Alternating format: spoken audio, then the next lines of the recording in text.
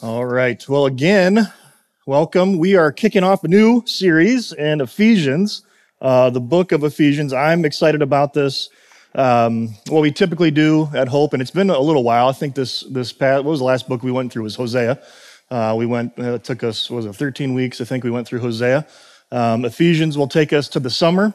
And so I'm looking forward to digging into this book. It's one that I've actually never preached through before, and so so I'm looking forward to just taking our time, just looking at 2 verses this morning, and we're going to just be walking through this book slowly, and just see some really, really cool connections between our local church, not necessarily like, Paul's like, hey, church in Lowertown, St. Paul, but he does for sure talk about the church, and specifically how that then applies to us. And so really looking forward to digging into this. And so to kick it off, I was going to have, remember back in the day, we would kind of talk to each other and, germs and stuff. So we stopped doing that. But I wanted you to think about maybe a time where you had, I don't know how else to say, but maybe like an identity crisis of this is who I am or this is who I think I am. I remember specifically, this would have been back in probably 2004 or 5. And I was in college. And the Cubs, I'm originally from Chicago, I'm a big Cubs fan, and they were in the playoffs in Atlanta. And I was going to college down in South Carolina, and Atlanta is not, maybe a 2-hour drive. And so we drove then to Atlanta to watch them play the Braves in the playoffs. And it was Game 5, it was really exciting, and the Cubs ended up winning, right? And I remember though on the way out, I'm super excited, right? They were going to go on to the next. They didn't go to the series that year. I forget exactly how far they went, but made it to the next round. And so I'm super excited. I'm there with my buddies. It was just kind of like a random thing. We're just going to go down. Well, we walk out to the foyer. What do you call that at a stadium? The main area, atrium. Sure, yeah. And we walk out there. And there's a guy, a Cubs fan, who's, just pumped, right? And he's yelling stuff at the, Braves fans, like, you guys stink. Like, okay, like, whatever.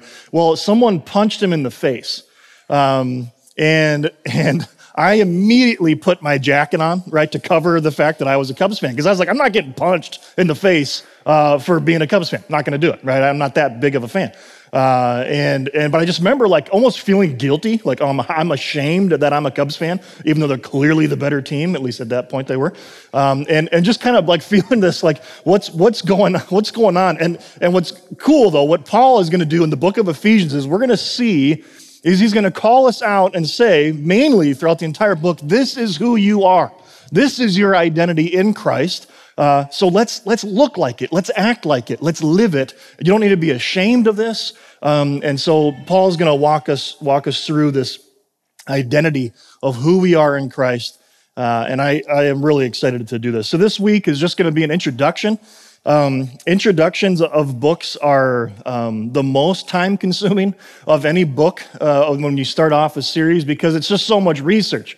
A lot of commentaries, just reading through, just trying to get through just 2 verses worth of material because it's all this intro stuff. And so a lot of it, I'm a history guy. I can kind of nerd out when it comes to this stuff. And then I go, okay, I spent way too many hours studying and reading this stuff, and it's not that important, right? So I'm going to kind of give you some little snippets of things that I've learned that hopefully will be applicable, that you can go, wow, that's interesting fact, cool, great. But I don't want today just to be data, right? Information, cool, here's the church in Ephesus.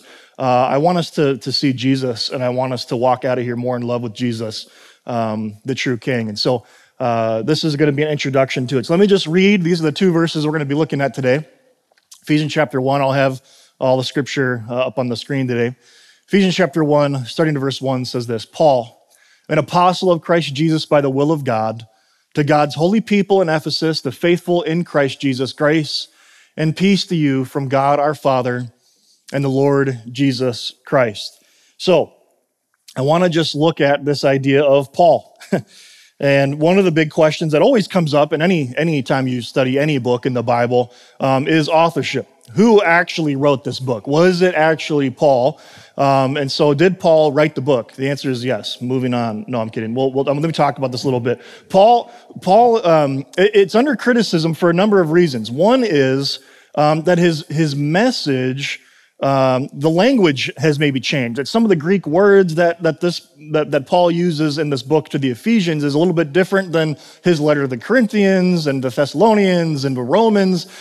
There's some overlap, but there's some different word usage. And the thing is that's okay, right? People change. I'm sure that if you went back and looked at a paper that you wrote in college, you'd probably use different language and different vocabulary than you would now, I would imagine.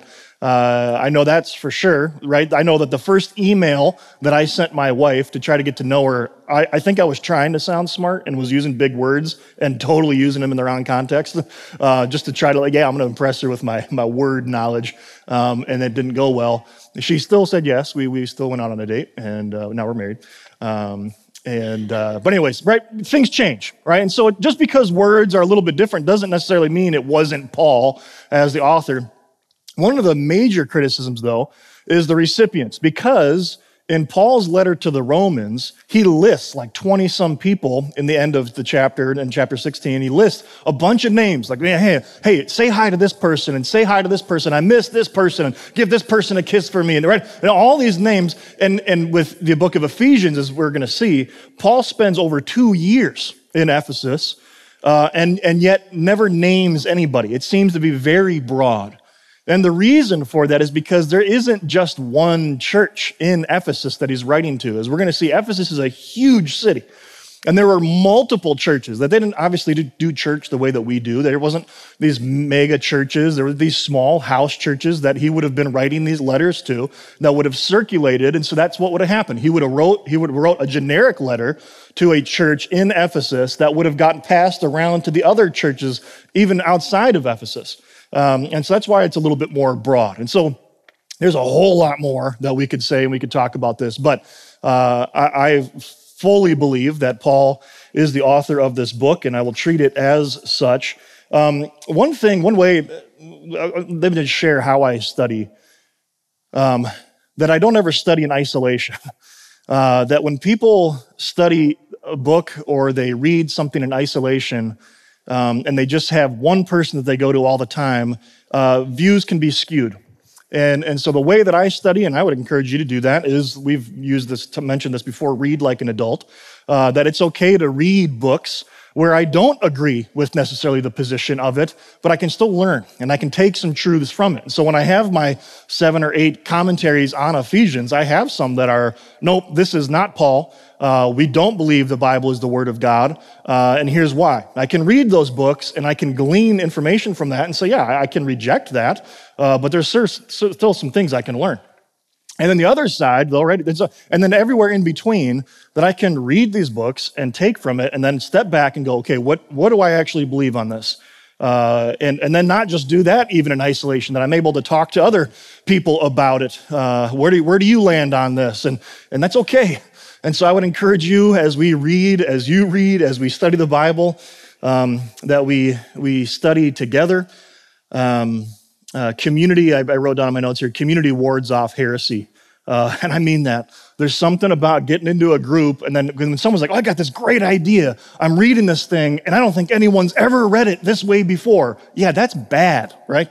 If the church, like the entire church, has missed some kind of theology for over 2,000 years, and you're the first one to figure it out, I think you're probably wrong, okay? So community is really important as we do that, including how we study and how we read. And so that's that. Who is Paul? I'm gonna be reading a lot of scripture today, but not from Ephesians, not from when Paul was in Ephesus. Well, he is in Ephesus, but from the book of Acts. And so I want to give a little bit of background. I think a lot of times we just throw out, oh, Paul is the apostle, right? But who is Paul? And how did Paul become Paul? And so I want to give a little bit of background on him. You might not be too familiar with who he is, other than we live in a city called St. Paul, and that's who it's named after. So what about this guy? Who is he? So I'm going to go back to Acts chapter 7, and let me just read this. Start in Acts chapter 7. A little bit of context. Paul's name is Saul at this point. So when we're reading about Saul, God is going to change his name to Paul, but he's not Paul yet. He's Saul, and he is a Pharisee. He's a religious leader. He's a zealot. He is responsible for killing and arresting Christians. And so that's kind of the scene that we're going to get here. So in chapter 7, verse 54, it says this: when the members of the Sanhedrin heard this, just the religious leaders, they were furious and gnashed their teeth at him. This is Stephen. Stephen is going to be the first martyr. He's going to be stoned here in just a minute in the story. But he is preaching about Jesus, and the religious leaders are furious, right? I don't know how you gnash your teeth at somebody, right? Right? They were very mad at him, and they were gnashing their teeth at him. But Stephen, full of the Holy Spirit, looked up to heaven and saw the glory of God and Jesus standing at the right hand of God. Look, he said, I see heaven open up and the Son of Man standing at the right hand of God, which, according to these religious leaders, is huge blasphemy. They just killed Jesus because Jesus was claiming to be God. And now here is Stephen saying, I see God, the Father, and I see Jesus, the one who you just killed. He's there. He is God. At this, they covered their ears, right? They just won't even, they're so mad. They're covering their ears. They're yelling at the top of their voices, and they all rushed at him, dragged him out of the city, and began to stone him. Meanwhile, the witnesses laid their coats at the feet of a young man named Saul. This is our antagonist who's going to turn into our protagonist. And while they were stoning him, Stephen prayed, Lord Jesus, receive my spirit. And then he fell on his knees and cried out, Lord, do not hold this sin against them. And when he said this, he fell asleep. He took a little nap. It's not true. He died. And in verse 8 there, right here, and Saul approved of their killing him. This is Saul. He's, again, religious leader, that he is out to hunt Christians. That's what he's doing. And if I could pause for a moment here, I'm sure we all have friends, family that we love, that we care for, that we want to know Jesus. We want them to know Jesus. We want them to worship him. We want them to love him. And yet, I think there are times where we just go, yeah, there's no hope. I have been praying for this person for so long, and I just don't think there's actually hope. I don't actually think God is capable of saving this person and turning them around. And what we can see from Saul is that nobody anywhere ever is beyond the reach of the gospel, ever. And so that person, you're like, man, they're old and they're never going to change their way. They're stuck in their way. They hate God. So did Saul. Nobody anywhere ever is beyond the reach of the gospel. Recently saw a meme, right? That's still a thing, that said, the martyrs that Paul persecuted rejoiced when they saw him in glory. And that's the gospel, right? That when somebody you killed me for my faith in Jesus, but you came to Christ, and I rejoice in that. That's beautiful. Continuing on in the story, meanwhile, Saul was still breathing out murderous threats. Again, how bad, I don't like you. Murderous threats against the Lord's disciples. And he went to the high priest and asked him for letters to the synagogues in Damascus, so that if he found any there who belonged to the way, this is Christianity, a new religion founded on Christ, whether men or women, he might take them as prisoners to Jerusalem. As he neared Damascus on his journey, suddenly a light from heaven flashed around him, and he fell to the ground and heard a voice say to him, Saul, Saul, why do you persecute me? Who are you, Lord? Saul asked. I am Jesus, whom you are persecuting, he replied. Now get up and go to the city, and you will be told what you must do. And the men traveling with Saul stood there speechless. They heard the sound, but did not see anyone. And Saul got up from the ground, but when he opened his eyes, he could see nothing. So they led him by the hand to Damascus. For 3 days he was blind and did not eat or drink anything. In Damascus, there was a disciple named Ananias. The Lord called to him in a vision, Ananias. Yes, Lord. And he answered. Now this is interesting, and maybe try to read between the lines here a little bit. But for 3 days, Saul is blind. This is somebody who most likely has Genesis, Exodus, Leviticus, Numbers, and Deuteronomy memorized. He knows the scriptures, right? He's persecuting people because he doesn't read the storyline the way that they do. He doesn't see Jesus as the Son of God, and he's killing people for it. But in 3 days while he's blind, I think that he starts to see the story. the fuller story of Jesus actually being the fulfillment of all these prophecies. So Ananias, God calls out to Ananias. Yes, Lord, he answered. The Lord told him, go to the house of Judas on Straight Street and ask him for a man from Tarsus named Saul, for he is praying. In a vision, he has seen a man named Ananias come and place his hands on him and to restore his sight. I love this, right? This is God talking to Ananias. I want you to go help my guy. I want you to go rescue Saul. And Ananias goes, Lord, do you know who you're talking about? Right?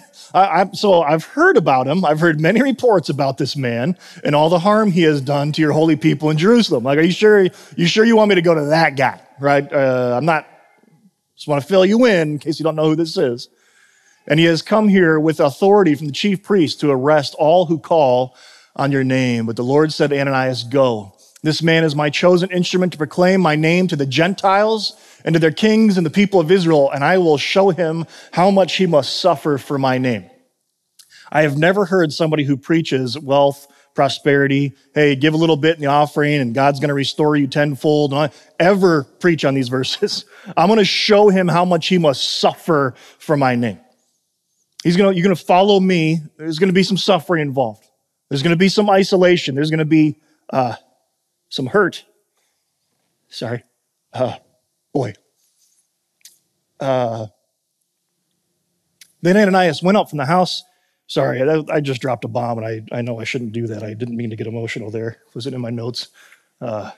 So I love you guys. I do. I don't even know what to say without giving too much information away, but it's hard losing friends. I'll leave it at that. You can talk to me in private about it. Then Ananias went from the house, and he entered in it, placing his hands on Saul, and he said, Brother Saul, the Lord Jesus, who appeared to you on the roads we're coming here, has sent me that you might see again and be filled with the Holy Spirit. Immediately, something like scales fell from Saul's eyes, and he could see again, and he got up and was baptized. And after taking some food, he regained his strength. And then it says that he immediately went into the synagogues and he starts teaching people about Jesus. Because I think, again, in those 3 days, something happened. But there's a key phrase here that happens with when God is talking to Ananias. He says, this man is my chosen instrument to proclaim my name to the Gentiles. And that's what Ephesians, the book of Ephesians, is all about. That Paul is now going to say, I'm going to preach the gospel, and this is wild. Paul, as he's writing this, and I hope that we can grasp this as we study the book of Ephesians, what's wild is that Gentiles are allowed in. That doesn't make any sense. But yet, as we read the story and as Paul realizes, it was always about all people and all nations, not just ethnic Israelites. So let's continue on here in Ephesians. It says, Paul, an apostle of Christ Jesus by the will of God, to God's holy people in Ephesus, the faithful in Christ Jesus. And so I want to kind of look at I try to come up with some questions about who, what, and where is Ephesus. So let's look at this. Where is Ephesus? This map might even be a little bit too zoomed in, but that's Greece right there. And right on the Mediterranean Sea. So it's a coastal town, very wealthy, big trade port. It was kind of the furthest of any Greek or Roman city, the furthest east. And so it was a big port. And it was a really big city. It was about 300,000 people estimates, right? So we think about Minneapolis or St. Paul, it's a big city, right? There's a lot of people there, and it's a wealthy city. There's a lot of merchants, and we're going to see, this was kind of cool this past Tuesday. There was a couple of us in our small group. I just, again, because I don't like learning and reading in isolation, but we went through just the first 14 verses of Ephesians together. And there was a couple, the language that Paul uses which I've read this book a lot, but I've never noticed this. The language that he uses is very bank-y. Right, there's a lot of language when it comes to exchanging and interest and all these different things and down payments, and he uses this language a lot. And so we're gonna see that into this book. So that's where it is. Great. Who cares? What is Ephesus, though? This is interesting. Okay, so this is the Greek goddess Artemis. When the Romans took over, they kept the goddess, but they changed her name to Diana. And what's interesting, though, is that she is the goddess of hunting and wild animals and forests. And so it's hard to tell, but she's covered in animals, wild animals. And she's also the goddess, which again, whatever, but she's the goddess of chastity and childbirth and fertility. I don't know how that works. And so she's covered in those eggs. That was the description of her. She's got eggs all over her. That was her thing. And she was very big, very popular. And this is crazy. This blew my mind as I was doing some research, and this image isn't the greatest, but I was able to compare the Parthenon. So if you know the Parthenon, it's in Greece. It's a big deal, right? If you remember the Olympics, in Athens, it was a big deal, the Parthenon. But the Parthenon there is the one in black, and the temple to Artemis is the one in red. It's over twice the size. This thing was massive. It was huge. And it's weird because the Parthenon gets all the credit, right? It's like, oh, Parthenon, this great, Greek, building. This thing was massive. The problem is there's only like one tower left, or one column, where the Parthenon is mainly still standing. But the Parthenon, if you have math or whatever, distance and whatever size, Parthenon was 229 feet long and 90 feet wide. It's a big building. All right, it's probably pretty comparable to this building. But when we look at the temple to Athena, Artemis, that it's bigger than a football field. So it's 377 feet long by 180 feet wide. And if you are familiar with a football field is 360 feet long, right? It's 100 yards, the playing field, but then there's 15 yards on the end zones. So it's going to be 360. And then it's 55 yards wide, or 160 feet wide. And so this is bigger. So if you think of like a football field, it was even bigger than that. It was 6 stories tall, 60 feet, just a massive building, right? And it was a really big deal. Now, and this all very interesting, especially when we get back into reading in Acts here.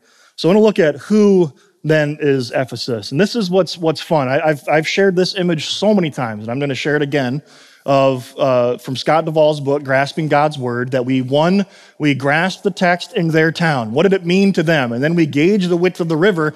And again, what's really cool about this book is the river is very narrow, that we're in the same covenant, that Paul is writing to a New Testament church, which is us as well. And then you cross the Principalizing Bridge. But the main thing why I put this up there again is number 4. And that is consult the biblical roadmap. And what happens a lot of times is we're reading our Bible, and if you're reading Ephesians, then you get a little footnote, or you get a little something, you click on that, and it will take you then back to Acts chapter 19. Because Acts chapter 19 describes what Paul was doing while he was in Ephesus. And so we get more of a glimpse, right? It helps us really fully, in a more full sense, understand what's going on in Ephesians when we go back and consult the biblical roadmap and see what's exactly happening. And so I'm going to read. It's a long thing here. A lot of words are about to be on the screen.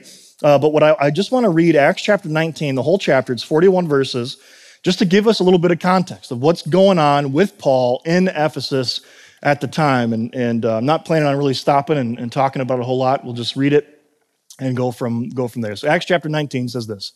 While Apollos was at Corinth, Paul took the road through the interior and arrived at Ephesus. There he found some disciples and asked them, "Did you receive the Holy Spirit when you believed?" And they answered, "No, we have not heard that there is a Holy Spirit."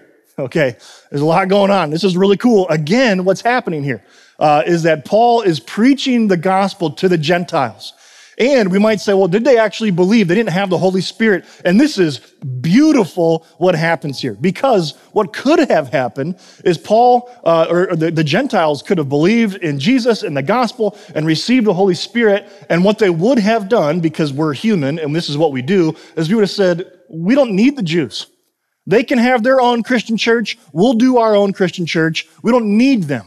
And so what happens, though, by the grace of God, that the Holy Spirit is being held back until Paul comes, and this happens multiple times in the book of Acts, that Paul comes and he goes, "Oh, you haven't received the Holy Spirit because we need to do this together. We're on the same team."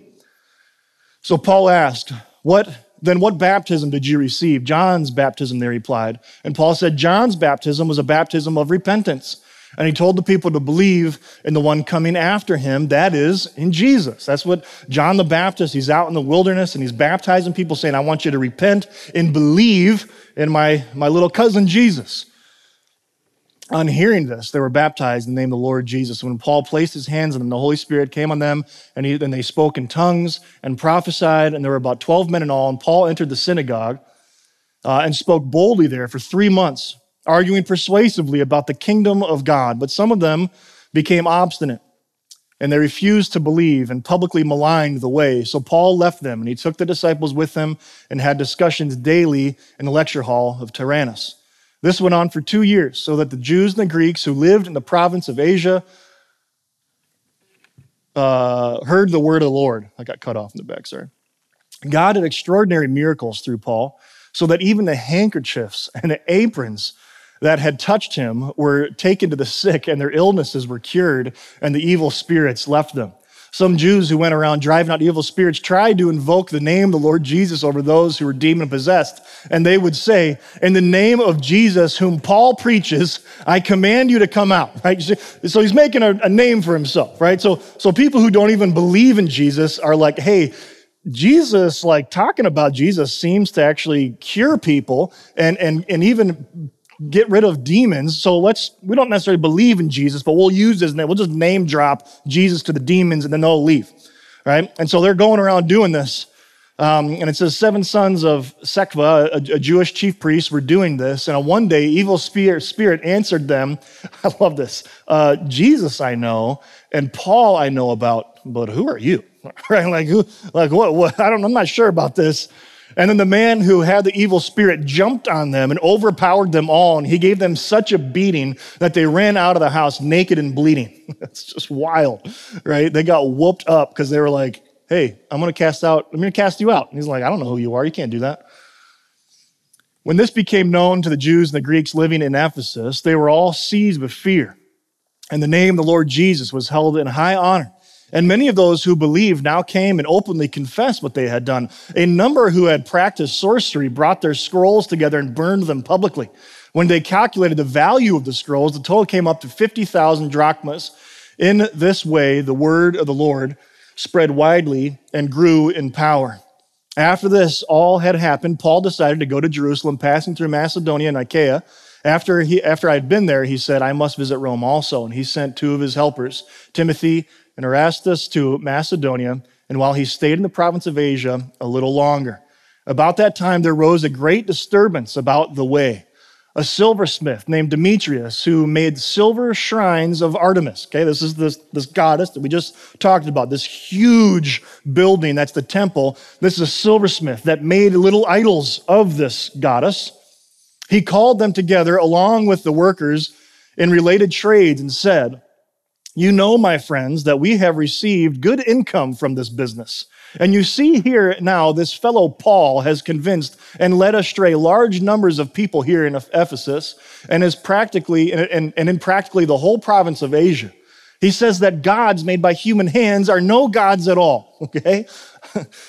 This is a danger not only to our trade, but we will lose our good name, but also the temple of the great goddess Artemis will be discredited. And the goddess herself, who is worshipped throughout the province of Asia and the world, will be robbed of her divine majesty. And when they heard this, they were furious and began shouting, great is Artemis of the Ephesians. And soon the whole city was in an uproar, and the people seized Gaius and Aristarchus, Paul's traveling companions from Macedonia, and all of them rushed into the theater together. Paul wanted to appear before the crowd, but his disciples would not let him. Even some of the officials of the province, friends of Paul's, sent him a message begging him not to venture into the theater. The assembly was in confusion. Some were shouting one thing, some another. Most of the people didn't even know why they were there. I love that line, right? Like that made it in our Bible. You know what I mean? Like Dr. Luke is writing the book of Acts, and he's like, they didn't even know what they were doing there. All right, they were just following the mob. And the Jews in the crowd pushed Alexander to the front, and they shouted instructions to him, and he motioned for silence in order to make a defense before the people. But when they realized he was a Jew, they all shouted in unison for about 2 hours, great is Artemis of the Ephesians. The city clerk quieted the crowd and said, my fellow Ephesians, Doesn't all the world know the city of Ephesus is the guardian of the temple of the great Artemis and her image which fell from heaven? Therefore, since these facts are undeniable, you ought to calm down and not do anything rash. You have brought these men here, though they have neither robbed temples nor blasphemed our goddess. If then Demetrius and his fellow craftsmen have a grievance against anybody, the courts are open and there are protocols. They can press charges. If there is anything further you want to bring up, it must be settled in a legal assembly. As it is, we are in danger of being charged with rioting because of what happened today. In that case, we would not be able to account for this commotion since there is no reason for it. After he had said this, he dismissed the assembly. All right, so that's the context. I know that was a lot of reading, a lot of words, right? A lot of verses. But in Acts chapter 19, that's our context. That's what we get to go back to go, oh, that's what's happening. So now when we read this letter to the Ephesians, there's a little bit more of understanding. There was this riot that happened, all these silver idols, and Paul saying, nope, this isn't actually a God. Let me tell you about the God. Let me tell you about Jesus. And he starts the book off that way. And just in conclusion, when we get to this, because I want you to look at Jesus today. Right? That's great, cool, great narrative, cool story. It's kind of fun, right? The demons and beating people up and this, well, why are we even here? We don't know. When we get to this verse, though, we see grace and peace, and we're going to see a lot of grace and peace, a lot of it in this book to the Ephesians. Because when we gauge the width of the river, as I mentioned before, it's very narrow. And so we can see and we can read these words that Paul wrote to the churches in Ephesus, that we can read them. Now, this is true of us. Book is for us in that sense, that we get to actually read it, understand it, and believe it. So here's what Paul says. Grace and peace to you from God our Father and the Lord Jesus Christ. I think that in our culture right now, there's a lot of unease. A lot of things are topsy-turvy. We don't know what's going on. People running around. What are we doing here? I don't know. Right? It's the same thing going on. And Paul shows up and he says, grace and peace. I think we could all use a little bit more grace and peace in our lives. And I just want to give a little snippet of where the next 3 weeks, we're going to spend the next 3 weeks going through 1 through 14. And we're going to spend 3 weeks and kind of looking at it in 3 different angles, if you will, perspectives. And the first one is going to be focusing on identity. What is our identity in Christ? The second week, we're going to look at what are the blessings. There's all these blessings that we see in 1 through 14 that we get because we're in Christ. But then the main aspect of 1 through 14 that is mentioned multiple times is for the glory of God. And so we're going to spend 3 weeks looking at 1 through 14 and looking at our identity in Christ, the blessings that we have because we're in Christ, and then looking at this is all because of God's glory. That it's not about me, it's not about you, it's not about our church, it's not about our city. It's all about the glory of God. And we get to participate in that. And so as I close, just want to mention, you have grace and peace. There's no question here. You have access to that grace and peace because Christ is seated on the throne. That he's seated at the right hand of God in power and authority. And the same Jesus that Stephen, as he's being martyred, sees in glory is our same God that is offering grace and peace. We're going to have a time of communion like we do every week.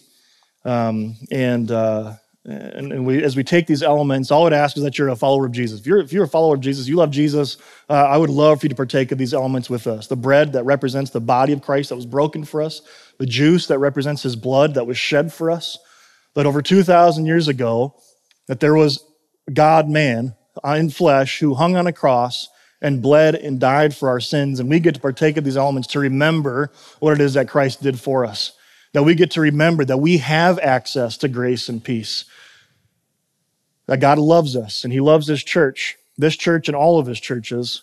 And now we have access to grace and peace to remember what it is that Christ did. Let me pray and we will sing a couple more songs and feel free to take these elements as you see fit, as you pray, as you repent, as you worship in your heart or out loud. And we will partake of these elements together. Let's pray. Father, thank you for Paul. I thank you that we can look at the life of your servant Paul, looking at how he suffered for you and for your name's sake. that he didn't, because he was a follower of you, didn't have everything that he wanted, but he did have everything that he needed. And so, God, I pray that as we partake of these elements, that we get to partake of the same a remembrance that your apostle Paul did, that as your son Jesus told us to take these elements, that this is your body and this is your blood, and that we take this and we drink this and we eat this in remembrance of him and what he accomplished for us. So I pray as we embark on this new series in Ephesians, I just pray that you receive the honor, that you would receive the glory, that we would glean, we would learn, we would fall more in love with Jesus, but it's you ultimately who gets the honor and the glory. And we pray these things in Christ's name. Amen.